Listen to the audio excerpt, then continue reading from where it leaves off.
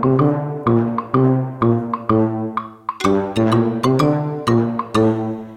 kids. I'm Kendall Vanderslice, and welcome to... I'm Kendall Vanderslice, and welcome to... Kate, what are you doing? What is this thing? It's a brand new Yeti Premium multi-pattern USB microphone with Blue Voice technology, Kendall. Wow, you must be pretty happy to have such a fancy new microphone. Yeah, I mean, there's just one more thing I really need to be happy.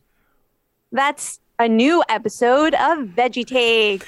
Welcome to Veggie Takes, everyone. I'm Kendall Vanderslice. I'm Kate Watson, and today we're rewatching Madame Blueberry. This episode, loosely based off the French novel Madame Bovary, was released in 1998. It also happens to be the episode I remember best because it's the only episode my family had on VHS, and we watched it so many times.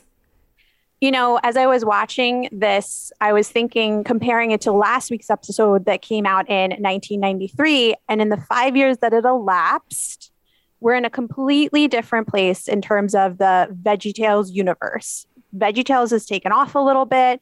They've released their first Silly Songs special VHS tape, and they're really on a roll here in terms of people getting excited about their product. So it's interesting that now is the time they chose to take a risk and make this literary adaptation, which I think is the first time they completely went off script and did something that doesn't include a Bible story in any way. Oh, that's fascinating. Yeah, this is kind of the thing that most sticks in my memory as one that's like just not Bible related. And I find that really interesting, the ways that they sort of pull in these moral and ethical questions, but going a whole different direction. Yeah, for sure. Do you want to recap the episode a bit? Sure. In this episode, Madame Blueberry lives a sad, lonely life in a treehouse. She gazes at photographs of things that she wants, and even as her butlers, Bob and Larry, do their best to rally her spirits, she can't shake the feeling that she's lacking something, that she's missing out. So 3 scallions sell her on the idea that she can buy her way to happiness at the brand new Stuff Mart in town. So Madame Blueberry heads over to Stuff Mart and apparently, with limitless funds at her disposal, fills cart after cart with all her heart desires. The scallions then sell her on free delivery, and the carts begin to unload at her treehouse while she's still shopping. Madame Blueberry has 2 separate encounters with young children who seem appreciative and grateful for what they have, as opposed to driven by this lust for stuff. She decides she would like to be like them instead, but not before her treehouse, filled to the brim with deliveries, topples over. Having lost her home but gained a new perspective, Madame Blueberry at last is satisfied. So, Kate, what did you think of this episode? Oh, I have so many thoughts. Okay, so first of all, the Madame Bovary novel by Gustave Flaubert, I believe I'm saying his name right. That was a novel that was basically a cautionary tale about female lust. A woman who wanted things, a woman who wanted a bigger life, a more exciting life, but who also wasn't content with her partner, who was sort of lackluster, her husband. And the novel was actually banned in France because it portrayed adultery and an adulterous relationship, and it was seen as sensational. So the fact that this banned book from France is adapted by the VeggieTales team is in itself like kind of a funny place to start thinking about it, I think. That is interesting. I mean, I guess we're also looking at some adaptations of some pretty dark Bible stories. So it's not totally insane to take some really complicated stories and make them accessible for children. But it does seem to be a very different thing to take a literary piece of fiction and adapt it rather than a Bible story and adapt it for kids. Yeah, I had to wonder why they decided to go in that direction and why they started with this one. And then what did you think of all the funny little French stereotypes that they threw in there? Yeah, I don't know. This is something we'll talk about at greater length in a future episode, but it is really interesting how they kind of develop characters by playing on different kinds of like nationalist stereotypes, especially through the use of accents and the types of vegetables they use. But yeah, I guess that was kind of their biggest nod to this being a French novel. I don't know. What did you think? Yeah, when they have these little peas telling the story and they have these tiny heads and they're speaking in French accents. And then you even have Junior Asparagus and his dad. They're wearing some sort of like striped linen suit that I imagine is a take on like what you would wear on the streets of Paris in summer. It just kind of made me wonder, like, all right, I understand. Is this maybe for the adults? Is this a lot of these nods to French culture supposed to make me laugh? Because I've got to say, I watched this with my kids. My kids were sick right now. Maybe this is why they completely fell asleep. Not interested in the fate of Madame Blueberry at all. And even the silly song, as the silly song was going on, I was trying to like cue them with my own laughter. And they were looking at me like, there she goes again, Mom, thinking something's funny when it's lame. I've got to be honest. When this was the only episode we had at home, and I was pretty disappointed that the only episode we had didn't actually even have a silly song. It had a love song. It never, the slow ballad just didn't strike me as, it didn't catch my attention as a kid, and the way that, like, rewatching it as an adult, I actually really loved it and thought it was hilarious. It is so funny. Well, my kids didn't. It's not their fault that they've never been to Taco Bell or Denny's. So This is true. Maybe you should rectify that. Yeah.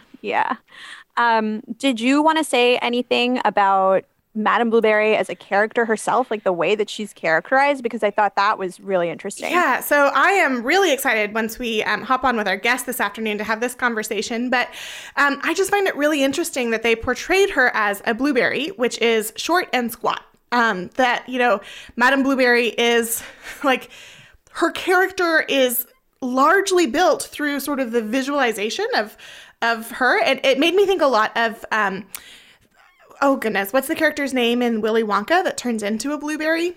I don't know. Veruca, is it Veruca? Is that right? Who is just very like unsatisfied again with everything, and kind of this greed that she can't control, and ultimately it literally turns her into a blueberry, and that's a very similar portrayal as what's happening here. But then the really ironic shift is that the first family that Madame Blueberry runs into that is really content is a family of, I think they're green beans. So they're very long and very lean. And those are most of the other women in the episode. So you have this juxtaposition of the short, squat blueberry, who's very unhappy with life. And then you have the long, lean, poor beans that are very content in life.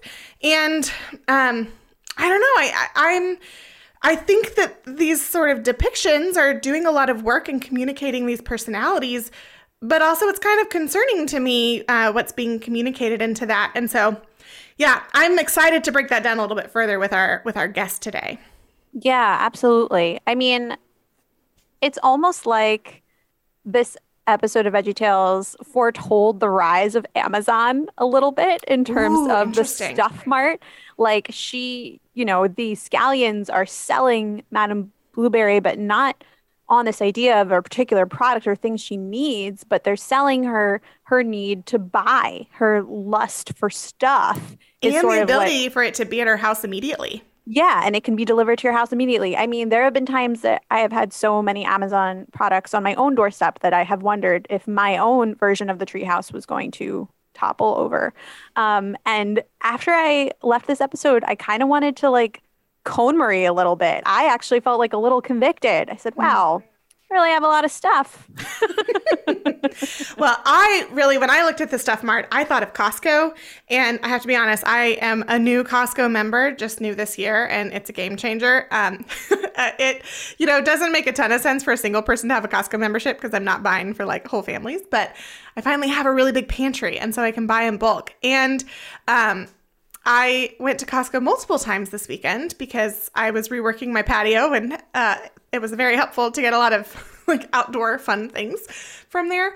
But as I walked through the aisles, it was really hard not to envision Madame Blueberry walking up and down Stuff Mart and thinking about like, oh, I could just also add this and this and this. And it's like, oh, well, it's all at a discount, so I may as well just add it to my sort of cart. So I'm still a huge Costco fan, but I think I like the Amazon depiction even better because it gives a much more sense of like urgency and even more like separation from stuff. Like as she's picking out stuff, it's not like, it's very disconnected from reality. Like it's just sort of flying off the shelves into her cart. And she starts by like encountering these things in a catalog. And so it's not like she's picking up the item and putting it in her cart and feeling how heavy it is and really getting a sense of like the full weight of what she's filling her house with. Yeah, totally. I mean, she starts out when she gets to the Stuff Mart getting the things that she had been sort of idealizing and the things that she really knew that she wanted. But then by the end of her trip there, she's just sort of like getting random things. And I had no recollection of how the episode ended. I know I've seen it a few times, but maybe in like a disjointed way where I didn't watch it the whole way through a few times.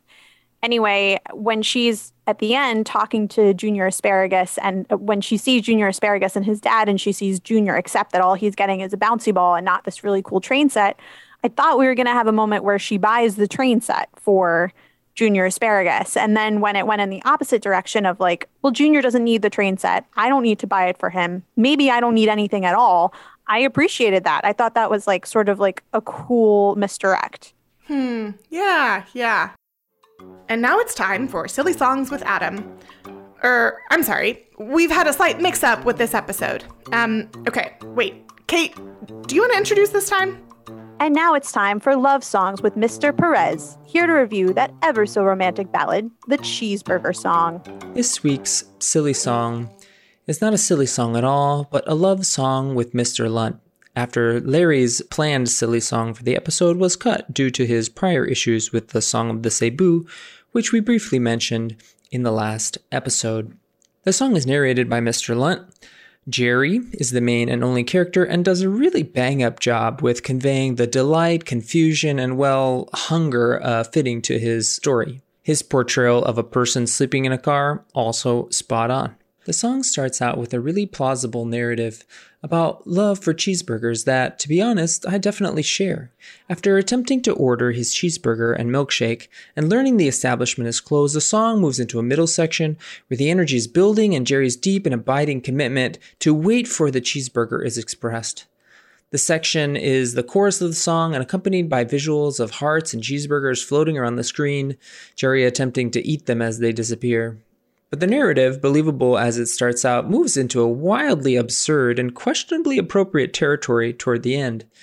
Allow me to revisit these lyrics for you, and I quote, "And if the world suddenly ran out of cheese, he would get down on his hands and knees to see if someone accidentally dropped some cheese in the dirt, and he would wash it off for you, wipe it off for you, clean that dirty cheese off just for you." End quote. What? Evaluating this song as a love song, there are certainly some red flags in the romance department.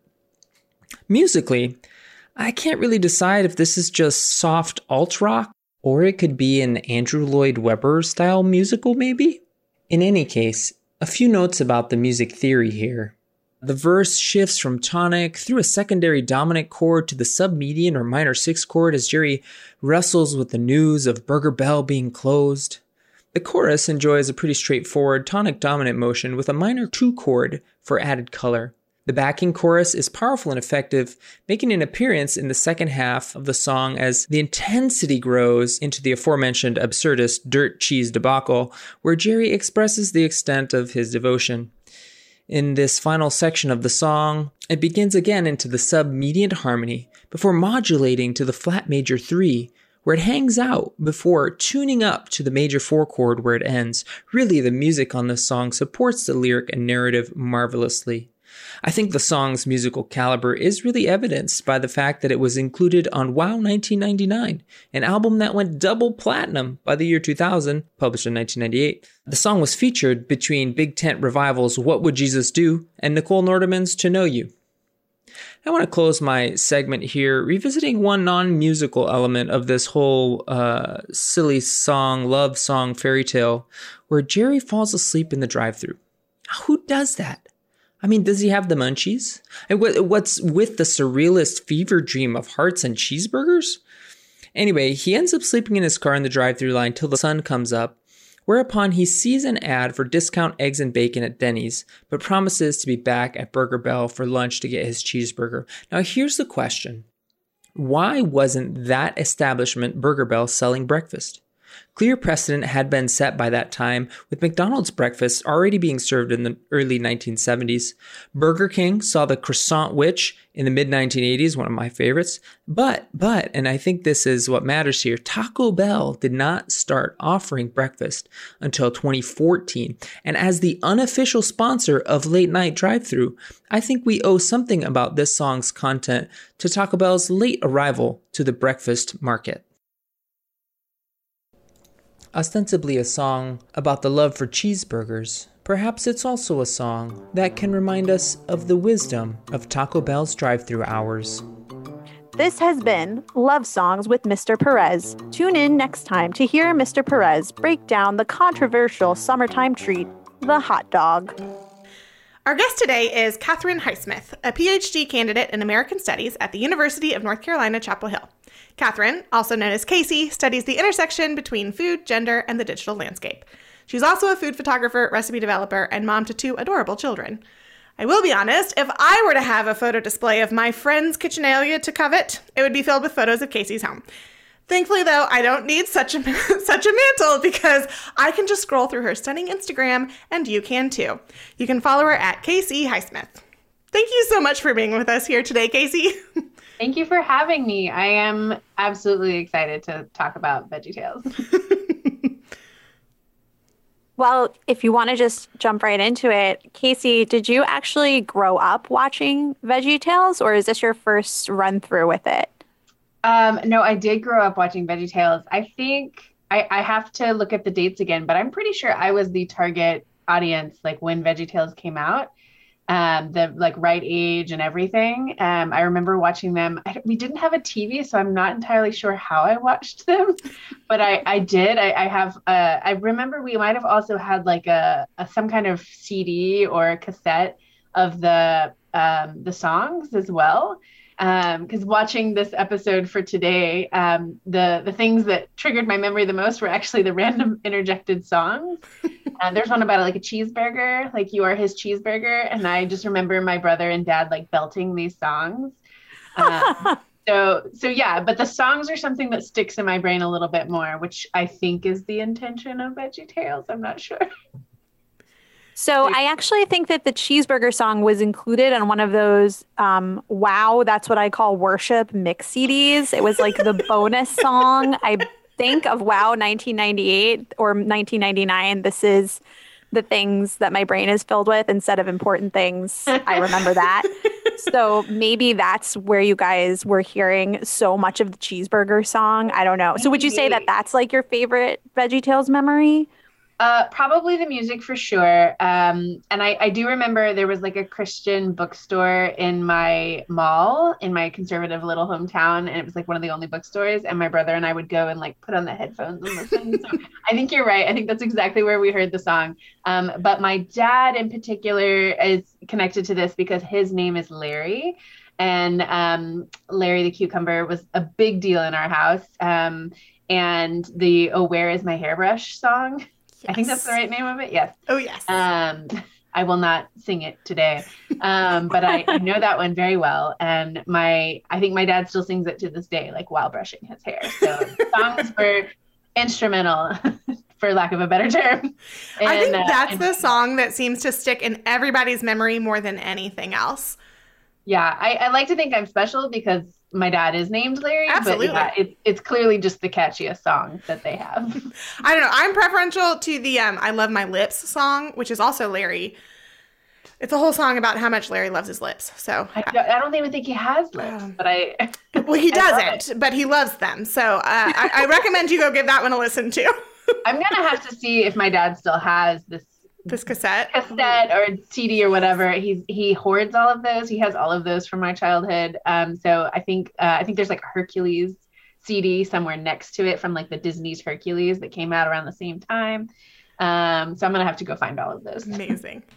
Oh, I love that. I do think that the VeggieTales music is something about it is specifically primed to sort of take on a life of its own within a family lore. You know what I mean? Like there's some things that just because you hear it, but then it becomes your family's own for one reason or another. And sometimes you can't even remember the source of it or how you guys started using it, but it becomes like a family meme in a way. Absolutely. Yeah.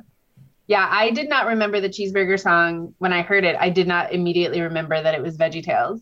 But then watching it, you know, as that like interlude in between the storyline, it's like, oh my gosh, that's where that's from. It's a wonderful, wonderful experience at 10 o'clock this morning to have that. So Casey, one of the things that we noted in last week's episode was that there were significantly fewer female characters in the show than there are male characters. So in theory, it's really great that today's episode is entirely about a female character. But then when we like looked at the story a little bit more, it feels, I don't know, kind of complicated how they portray her. And so my first question for you is, do you think that this story could have been effectively communicated with a male protagonist? Like, is Larry's materialism at the beginning of the episode different than Madame Blueberry's, or is it the same? Or, I don't know. What is the vegetable's gender doing here? Yeah, there's a lot. And I think you can kind of come at this from different angles. If you're thinking just purely literary, you know, being accurate to the literary reference, then no, of course, it has to be a woman. It has to be a female character. And in this case, it also has to be something that goes with Bovary, right? It has to be Blueberry. So there's that angle, which also, you know, if we unpack the whole story behind Madame Bovary, you know, it's very stereotypical of women of the time, you know, painted like the main character in the book. And then also in this VeggieTales version is painted as very stereotypically naive female. She's convent educated. She reads lots of novels, which is scandalous. And it's where she gets her scandalous ideas. All of this obviously isn't shared in the VeggieTales version, but the grown-ups watching it, you know, kind of maybe if you're familiar with the story, get it. And then she's a farmer's daughter. In the original story. So there's like so many various tropes there that I really feel like VeggieTales could have really picked up on, given the fact that it's, you know, a religious kind of context and farming. But they didn't dive into that. That's okay. But only so much you can do in a 20-minute retelling with vegetables, especially for children. So so yeah, so there's, you know, if you come at it from just that point of view, you had to fit that stereotype, you'd have to have the female vegetable / fruit. And then historically speaking, consumer culture, which is what this is speaking about, both in the literary sense and then in the, you know, kind of in the morality sense, was very geared towards women. Women had the purchasing power or the buying power. They might not have been making the money historically, but they were the ones exercising those purchases in the grocery stores and the department stores, in the catalogs where you ordered things into your home. Everything for the home was purchased by women, food, material goods, just like you see in the VeggieTales show. So yeah. Fascinating. This is interesting. I guess I honestly never thought to like put this episode in sort of the context of the of like Madame Bovary. No, I think looking at the literary materials that it's brought from really speaks to how someone would take the moral of that story. So, you know, thinking of the writers of VeggieTales, thinking, oh, this is a great story. It has great morals. It shows this. When in reality, it's really a very bad stereotype of women of the era that still exists today in kind of different ways. So you know, it's clear that stereotype still holds for some people, because they take that as an example and then run with it for children. So there's a lot to unpack there, you know? Yeah. So I guess my sort of question is, do we think that like this stereotype is being upheld in this episode, or is the stereotype being challenged in a way in this episode? I think it's being upheld. obviously they're not going into as much depth. And hopefully the moral of the story of having less is like the main takeaway. There's ways kids can kind of push away the gendered stereotypes, but it still gets through for a lot of folks. I think you see, let's go back to the beginning. You see Larry talking about all of the things that he wants, and they're all very, hold on, I'm gonna go down to my notes, sorry. At the very core, both Larry's materialism and Madame Blueberry's materialism is the same. It just has different causes, and they're both still very problematic. And Larry's materialism at the beginning was fulfilled with incredibly stereotypical items of toxic masculine material culture. This feels very weird to say about a cucumber. Especially the cucumber with the same name as your dad. These items are, the things that we, very stereotypically associate with men and men's purchasing power. Oversized, fast vehicles, dirt bikes, jet skis. And then you pop to this story and she's talking about new plates and new silverware and toaster ovens. And a nose ring for your poodle. And a nose ring for your poodle. There are some things that Madame Bovary / Madame Blueberry definitely does not need. But when you back up a bit and think about, she's asking for plates that aren't cracked. She's asking for silverware that's not old. And you see these cracks in her home and you see these things that are kind of, she's asking to make her space better, a space that she has to occupy. Yeah. And things that give her the capacity to like be hospitable, that give her capacity to like Absolutely. welcome others into her home. Yeah. And all of these things were historically connected with domesticity and things that were marketed to women in order to be good women, in order to be good homemakers at whatever financial situation they are in, whether that's Madame Bovary's original situation as a farmer's daughter to now she's technically an affluent woman of means. And that same kind of marketing language is still used today. It's just very much kind of realigned to a different group of purchasing power, which is now more and more millennial aged women, women who grew up on VeggieTales maybe, typically are more often single and then more often child free. So that's a different kind of purchasing power. They're purchasing different things, but it's still got the same old gendered tropes. Yeah, I think that by eliminating, they chose not to incorporate a Monsieur Blueberry in the story. And I think by doing that, they eliminated a lot of the more problematic questions that would have arisen. For example, what would that character would have been? Sort of just a lame duck guy sitting around, not caring that her space didn't look great, not caring what she spent the money on. Madame Blueberry / Bovary, she seems to have unlimited spending means in this retelling, but it's never really addressed or explained. Money is kept as this abstract thing.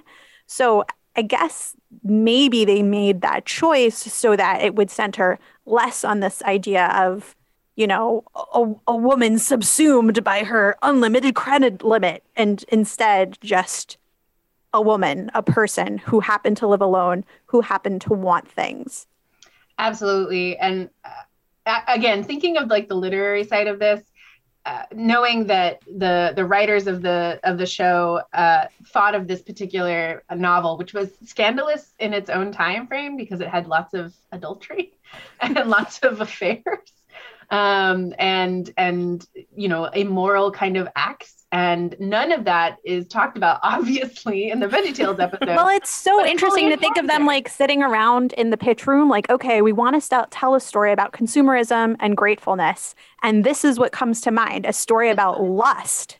Yeah. Morals, they all overlap. Yeah, absolutely. And, for none of that to show through why she was so sad, excuse me, to show why she was so blue as she sang. All of those things inform why a woman like Madame Bovary would have acted the way she did. And, she's clinically depressed, most likely, and she's using retail therapy, in modern language is what we would say. And then what I really appreciated too, the dynamic between kind of the gendered vegetables was that at one point towards the end, she turns around and says that she realizes she has good friends, and she looks at her butlers and the power dynamic is just like left unaddressed. They're her butlers, but also her friends. And there's a very interesting, I know they had to fit Larry and Bob in there somewhere, but it was just a very interesting choice. So one thing I've been thinking about a lot, Casey, is the choice to portray her as a blueberry, which obviously it fits with the idea of Madame Bovary, but that a blueberry is like quite short and quite squat, and she's the one who's unhappy in her life. And then the other sort of female characters she interacts with are I believe they're green beans, who are long and lean and poor, but very content with their life. And I don't know, did you feel frustrated with that depiction, or what? Can you help me break down what's going down there? I absolutely love that. I did not pick up on that at all. I was thinking more, I want to talk about that, but I was thinking more that it was, blueberries are more expensive. They're fancy. Oh, interesting. And long beans are cheap and come canned or frozen. And that's the takeaway that I took was, of course you have a canned green bean. So they're going to be, that association with canned food being, for poor people, for being food of, not necessarily the thing that you want. It's the thing that you just have on the shelf versus a fresh blueberry. That is the takeaway I took. Interesting. I absolutely love this additional layer though of hate it is what I mean. Yeah.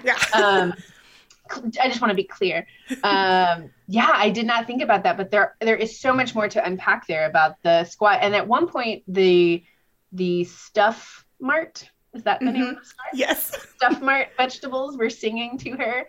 And said something about they were trying to flatter her when they first did their salesman pitch, and said something about they were trying to say the prettiest face or something, but they paused and said the prettiest. They did something like that.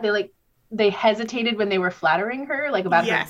Yes. And it panned to a picture of her just being what? And I was trying to understand what they meant. I was just is it because she's a blueberry? I'm very confused. What? Blueberries are delicious. They're beautiful. I was very confused. That's why all of that evidently went over my head. But your point stands that, they clearly were making a joke out of the fact that she's, I think you're right, the shorter squatter. Blue for some reason. What else is she supposed to be? And you're right. The comparison with the long and lean beans being skinnier, being associated with happiness and things like that. There's a lot to unpack in this single episode. There is. I mean, I think it is just fascinating. I do think that they've done a brilliant job of building character personalities through the choice of fruits and vegetables that they use to portray different characters. It really is amazing when you think about it, how much can be portrayed in the choice of fruit and vegetable that they use. But yeah, it can also reinforce some harmful stereotypes, and that was kind of the thing that stuck out to me in this one. Yeah, I think it's really interesting. I would love to actually have a child's interpretation of this to see what they pick up on. Instead of having, not that they don't have the same hangups we do as grownups, of course, but they maybe don't have them in the same way. Yeah. Did your children stay awake through this episode? They did not. I watched this episode by myself. I wanted to have full time by myself to watch it and enjoy it.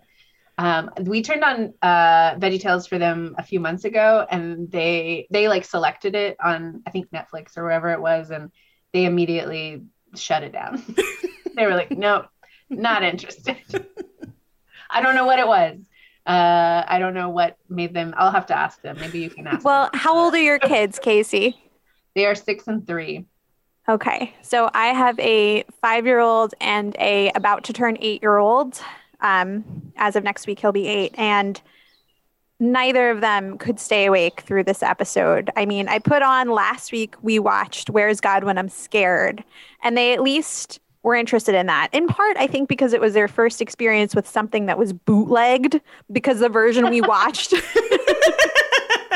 was on YouTube, and they were like, wow, why is it not the screen? Why can we see the windows of someone else's house in the background? So that like got them through the first 15 minutes.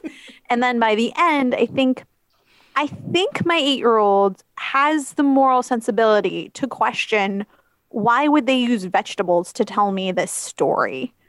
And I guess that kind of leads me into the question I had for you, Casey, which is, you know, there's like a biblical gloss over this story at the end via the proverb they chose.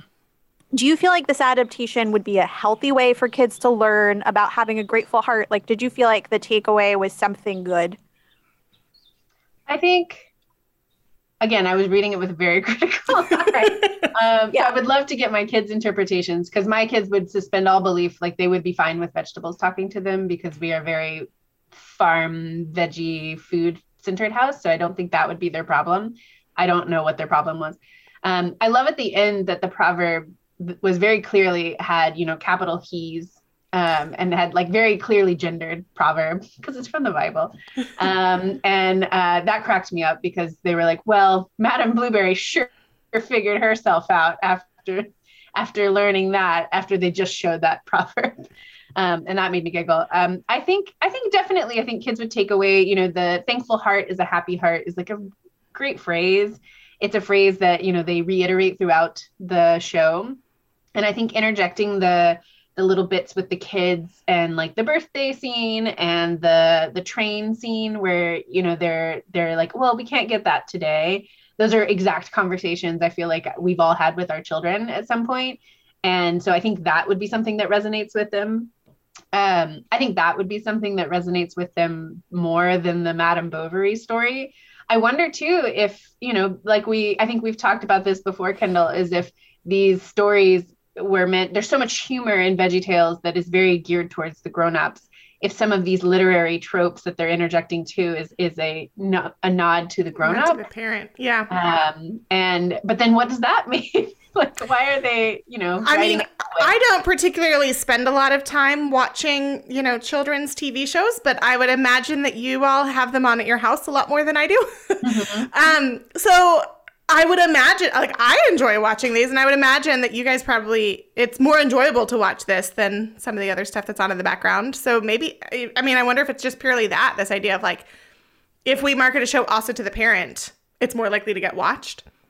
Yeah, I think contemporary shows are still doing the same thing. And there's some really big hit shows that kind of have the same, there's a moral in there, you know, they're not necessarily religious, you know, focused, but there's that moral, and there's those adult reference, you know, grown-up references, sometimes literary, sometimes musical, sometimes cultural. And then it kind of caters to everybody, and it sticks in our heads in different ways, and we each take different things from it.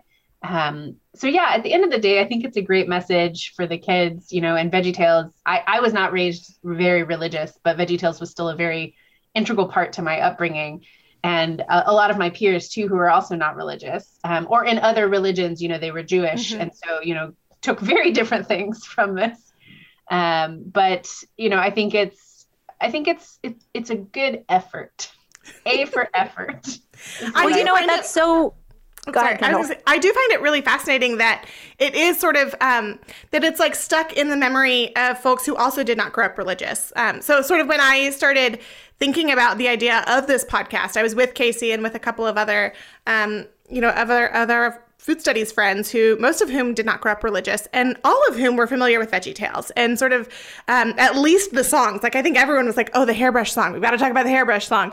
And so it is sort of this cultural phenomenon that is like clearly religious in background, but is also known among, you know, kids that grew up in that era that weren't religious. And I find that really fascinating.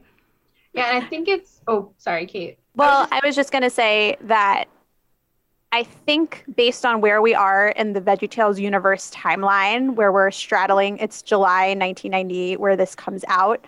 I think VeggieTales had at that point sort of conquered the conservative Christian Bible Belt demographic that they were chasing. And it seemed like they were starting to have this moment of like, okay, how do we take this wider? How do we capture more of the possible demographic? And I think this Madame Blueberry moment might be where it made that crossover into households like yours, Casey, where it wasn't necessarily about the religion or the Bible verse or the Bible adaptation, but it was about having a morally strong, firm message that you could watch together with the family, and not necessarily such like a biblical takeaway. Like it very much felt to me like they're experimenting with that here.